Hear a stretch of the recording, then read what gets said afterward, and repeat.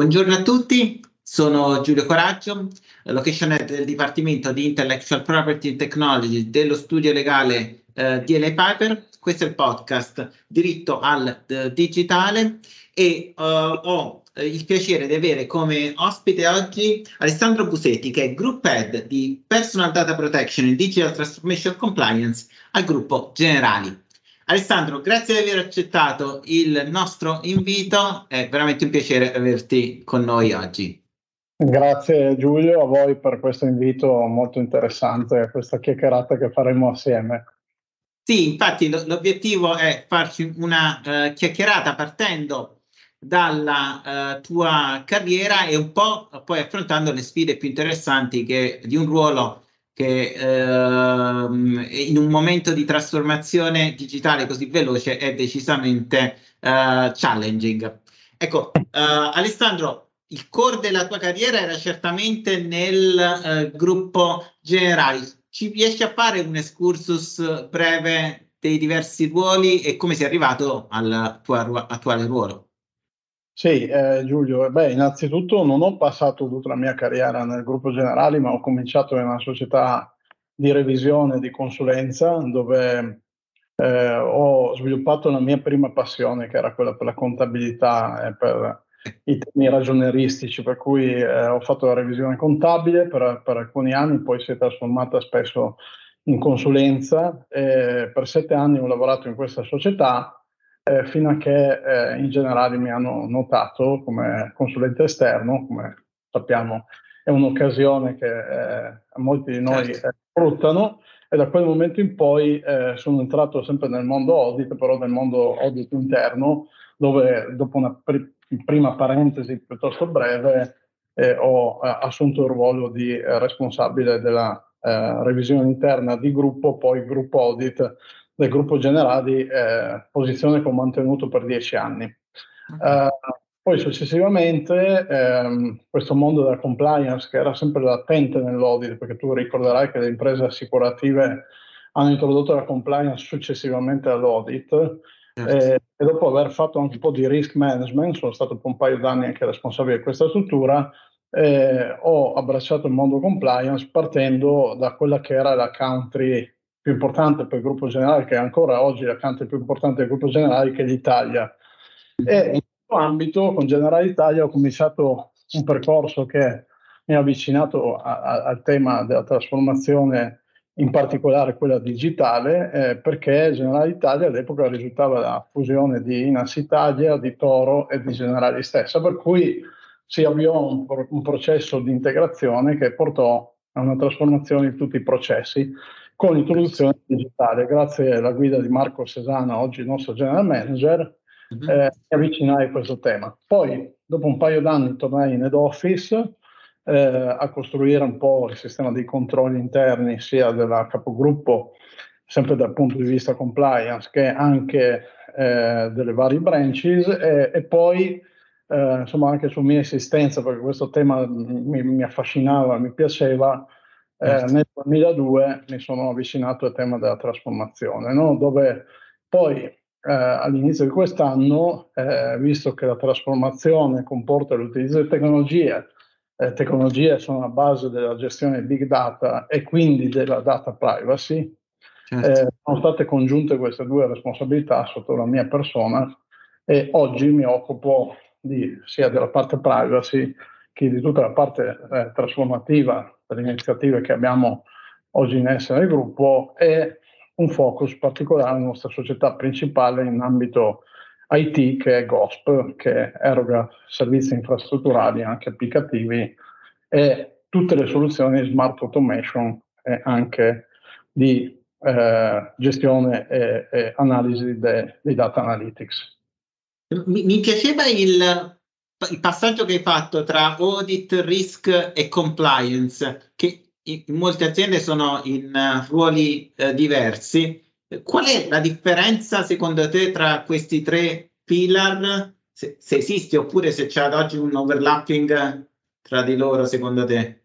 Ma guarda, se volessi un po' riprendere la piramide dei controlli interni, sicuramente l'internal audit è quello che richiede una conoscenza più diffusa di tutta l'azienda e di tutti i processi aziendali, sicuramente anche per il risk, anche se con una forte componente tecnica, perché è indubbio che nelle imprese assicurative oggi si utilizzano spesso e volentieri modelli interni, quindi la componente di calcolo matematica attuariale è molto spinta.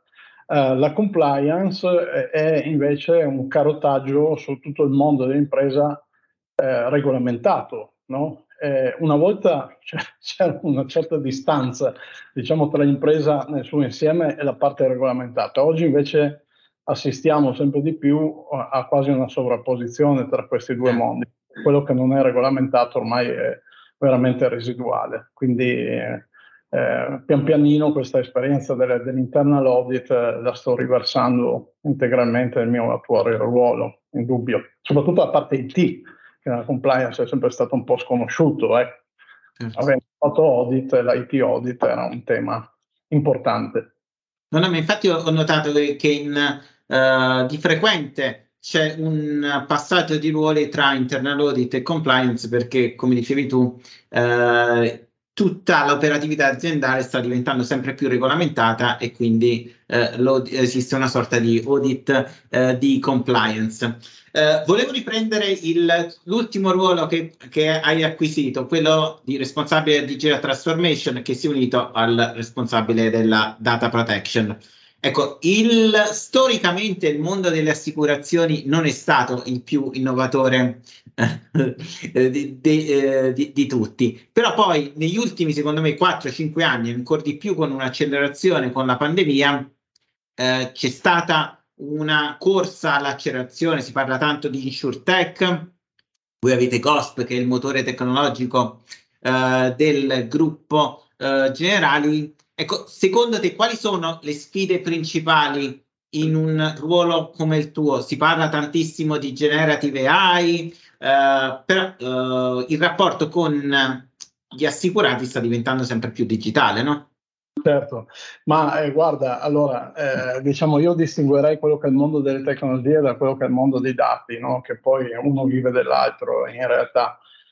Allora, dire che gli assicuratori sono arrivati ultimi in questo ambito o tra gli ultimi è sbagliato, perché il mondo dei dati è sempre stato il nostro mondo prediletto e soprattutto abbiamo delle competenze robuste nella data analytics. È indubbio che abbiamo delle competenze già preesistenti, quindi questo è un ambito dove possiamo migliorare grazie a disponibilità di dati, alla potenza computazionale, ma sicuramente non è un ambito nuovo, no? Invece l'ambito delle tecnologie è un ambito un po' nuovo per tutti. Io mi ci sono buttato a capofitto perché mi affascina tutto ciò che è nuovo. Avevo il terrore quando io sono entrato come gestore di risorse a vedere gli altri che dopo i 50 anni, no, tendevano un po' a vedersi su un sentiero calante, no? Io invece ho pensato che questo mondo delle tecnologie fosse particolarmente interessante e potesse offrire anche delle nuove opportunità, per cui mi ci sono buttato dentro. Quindi l'artificial intelligence, la generative AI, che se guardiamo quello che sappiamo oggi sicuramente non sarà quello che domani succederà, perché è in continua evoluzione, no? Quindi in questo ambito mi ci sono messo con i miei colleghi, abbiamo studiato qualcosa che è sconosciuto per certi versi a un mondo come quello della compliance, che è più formalistico e più legato a un background culturale diverso, però pianino abbiamo cercato di cogliere la prima delle sfide, no? Cioè, la regolamentazione normalmente arriva sempre dopo, no? In questi mondi, anzi fa fatica, lo vediamo con l'AI Act, lo vediamo in generale in tutto il mondo. Io ho degli studi che evidenziano che l'artificial intelligence oggi non è regolamentata quasi in nessuna parte del mondo, no? In maniera dettagliata. C'è qualche proibizione, ma è difficile che ci sia una regolamentazione attiva. Quindi siamo un po' alla rincorsa, però il tema è: ci sono i principi generali, cioè partiamo dalla Costituzione, partiamo dal nostro codice civile, partiamo da tutta la regolamentazione, diciamo, che c'è già come il GDPR, per esempio, che è principle based, e da lì dobbiamo già cogliere dei segnali utili a gestire le tecnologie in maniera conforme alle attuali normative. Non abbiamo bisogno necessariamente di nuove norme. E per fare questo, la prima sfida del nostro team è stato quello di trovare dei controlli che siano adeguati al contesto che stiamo trattando, no? È un contesto spesso, ripeto, sconosciuto anche ai tecnici, no? Ai data scientist, piuttosto che agli esperti di tecnologia, no? Quindi oggi, sinceramente, la più grossa sfida è di trovare un vestito su misura per queste tecnologie e devo dire che con grande soddisfazione ci stiamo riuscendo, perché come gruppo generale già un paio d'anni fa abbiamo pubblicato un data manifesto e un AI trustworthy framework che ci ha permesso da lì di partire con una serie di regolamentazioni interne che adesso stiamo sviluppando e portando in produzione proprio in questi mesi.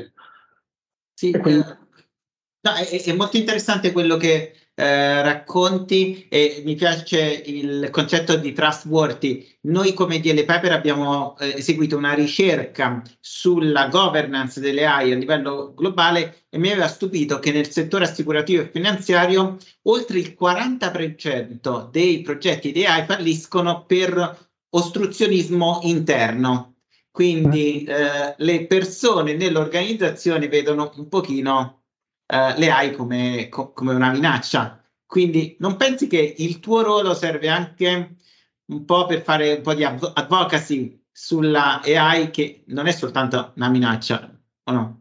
Lo credo fermamente questo. Grazie per la domanda, perché penso che la compliance fatta in una certa maniera all'interno dell'azienda riesca anche a soddisfare certe esigenze degli stakeholders e a tranquillizzarli, no? Gli stakeholders non sono necessariamente i regulators esterni, sono anche i nostri dipendenti, no? Cioè quello che è uno degli elementi più diciamo sentiti dal punto di vista etico, ma non nella nostra azienda, nel mondo intero, è la possibilità che l'artificial intelligence nelle forme più recenti che abbiamo visto prenda sopravvento sull'uomo, ma non solo intellettualmente, ma anche sostituendo una serie di lavori che esso svolge. Io penso che quando andavo all'università, ed erano gli anni 90, si parlava molto di robotica industriale, no? Si diceva all'epoca che i robot avrebbero sostituito gli uomini, no? Nelle catene di montaggio, ed era una preoccupazione vera, anche perché forse il tasso di disoccupazione era un po' più elevato all'epoca. Oggi non passa giorno che tu non apri un giornale, un quotidiano, guardi cioè guardi qualche servizio della TV e vedi che tutti stanno disperatamente cercando risorse. Quindi, e queste risorse molto spesso sono specializzate. È chiaro che non c'è più il concetto della risorsa che sa fare un po' di tutto, no? Oggi si cerca sempre di più. E quindi questo è un elemento che stiamo portando noi avanti in azienda, perché l'artificial intelligence per me non è sostituzione di capacità, ma è aggiunta di capacità. Cioè noi grazie, faccio un esempio, per esempio oggi garantire un call center che risponde ai clienti 24 ore per 7 giorni, 365 giorni l'anno è praticamente troppo costoso o comunque evidentemente molto complesso anche da organizzare, no? In certi ambiti, no? Dico altri dove ovviamente devi offrire un'assistenza sicuramente. Però il cliente che vuole sapere la sua situazione sulla polizza, no? O sulla gestione di un sinistro, la domenica pomeriggio, perché trova il momento di pace in cui pensare a queste cose, oggi con questi strumenti, con questi virtual assistant, per esempio, è possibile dare un servizio al cliente che prima non aveva e che non avremmo comunque potuto garantire con le persone, no? Quindi voglio dire, queste sono cose che anche nella compliance fare controlli è costoso, è molto oneroso, dovresti controllare un sacco di cose. L'artificial intelligence promette di avere di darti una mano, ecco. Quindi, cioè io vedo più questa forma qui, ecco, No, no, sono d'accordo anche perché l'ostruzionismo è destinato a fallire perché l'evoluzione tecnologica accelera velocemente.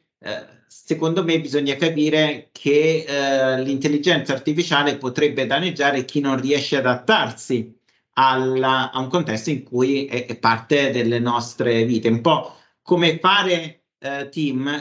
So che tu sei un appassionato di basket. Il fare team, soprattutto in un contesto post-pandemico in cui ci si vede fisicamente di meno, mi sembra fondamentale. Come vedi un'azienda, un gruppo enorme come il gruppo Generali possa fare team con migliaia di persone in diverse giurisdizioni, in diverse location? La vedi come qualcosa, come una sfida impossibile, oppure proprio anche come ruoli come il tuo, che vogliono anche rassicurare, secondo me, e creare fiducia nell'azienda, sia un qualcosa che deve essere valorizzato, no?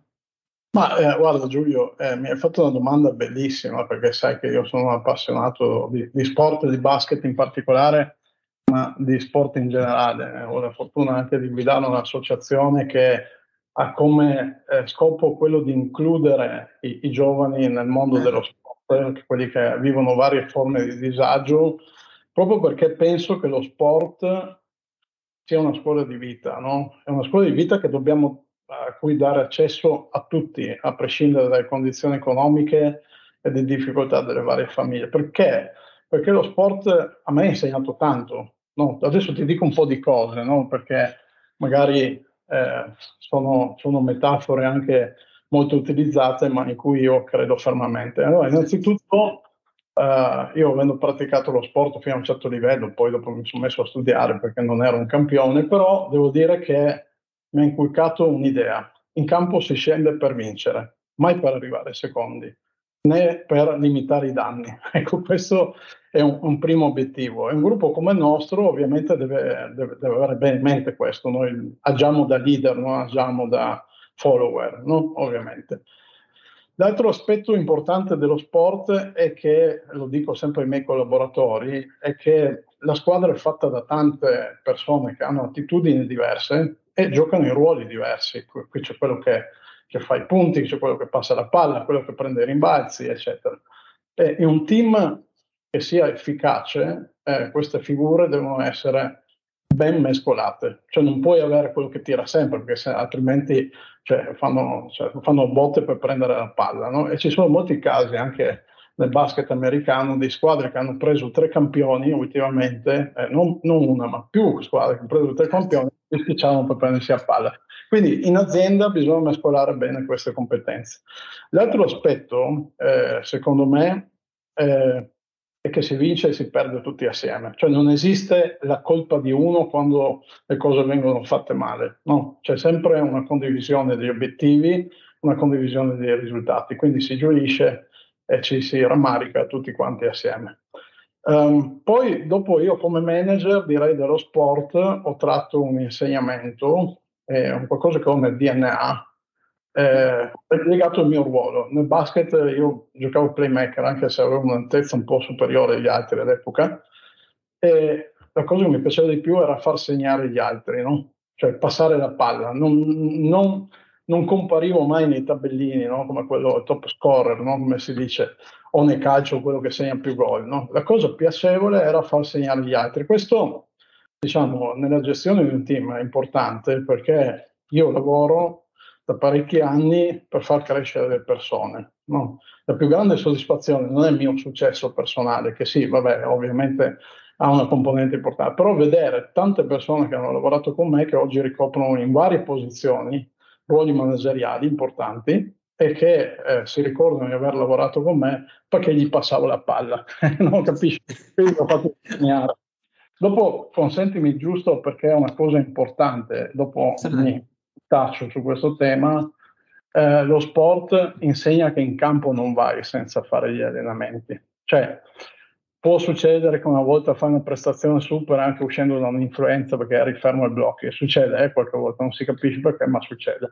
Però il risultato sul campo è frutto dell'allenamento.